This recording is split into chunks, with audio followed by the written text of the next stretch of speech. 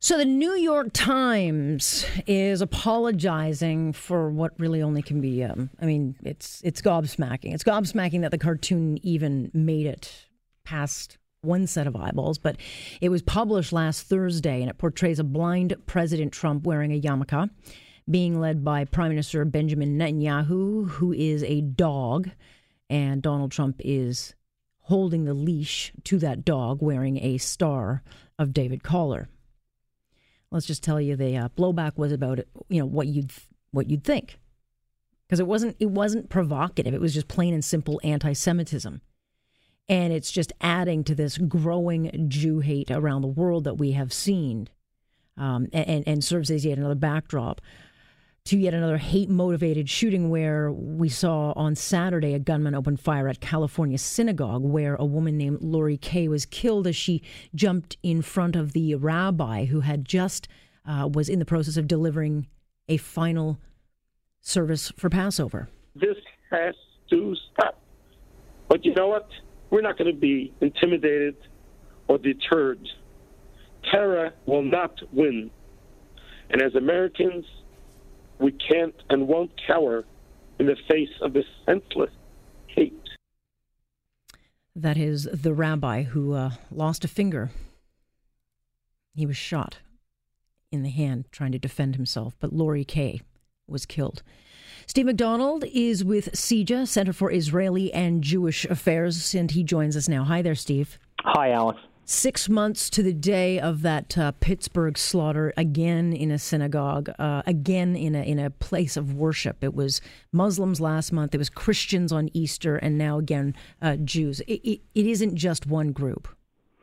No, and this hate is dangerous because it has devastating consequences, and I think it speaks to why we take anti-Semitism so seriously as a Jewish community.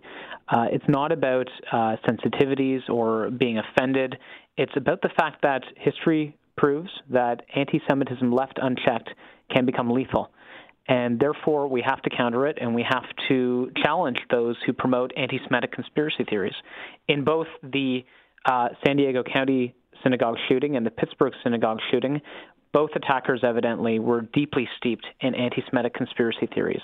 They apparently believed that they were saving America from a Jewish conspiracy to destroy the country. This is sickening, and I think it just highlights the fact that the global rise of anti-Semitism is something that starts with words but never ends with words. And we know historically that what starts with Jews never ends with Jews. So all Canadians have a vested interest in pushing back against these trends.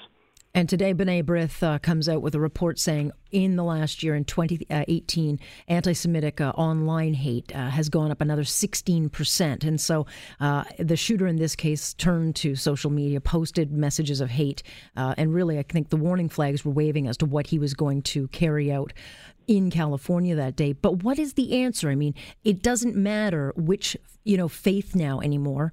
They're getting hit no matter where. So we know that synagogues across North America generally, if not always, have security, certainly at the high holidays. Is that going to change? No, if anything, I think the community is more aware of security than we were a year ago, without question.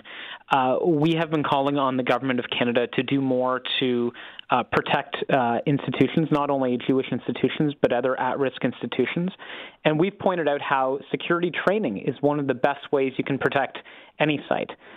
It's a very effective, very economical approach to ensuring that congregants, whether they're Jewish or Christian or Muslim or Sikh or any other community, know what to do in the event of the unthinkable.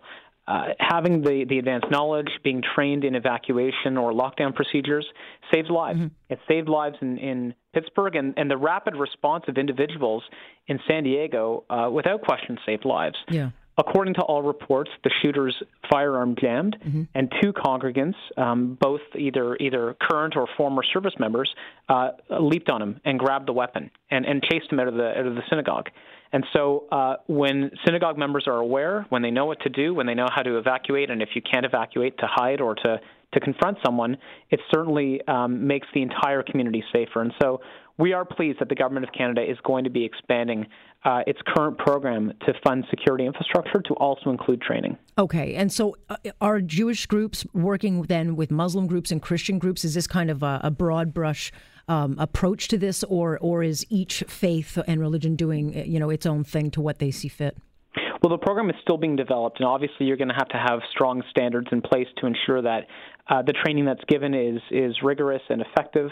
And certainly it is something that I think, the Jewish community, the Muslim community, the Sikh community is also often targeted. The LGBT community has sites, certainly in a city like Toronto, that are often threatened. I think all communities can learn from one another, can work together, and also work with partners in law enforcement to make this happen. I have to say, over the weekend, Canadian law enforcement were quite responsive in deploying the resources necessary in the wake of what was happening in San Diego.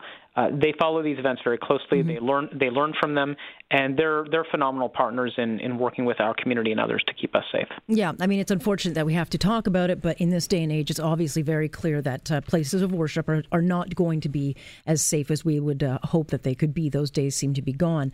The New York Times certainly under a lot of pressure over the last few days, and they deserve it. I don't know how this cartoon managed to get into this major publication, but it was apologized for today. Does that go far enough as far as you're concerned?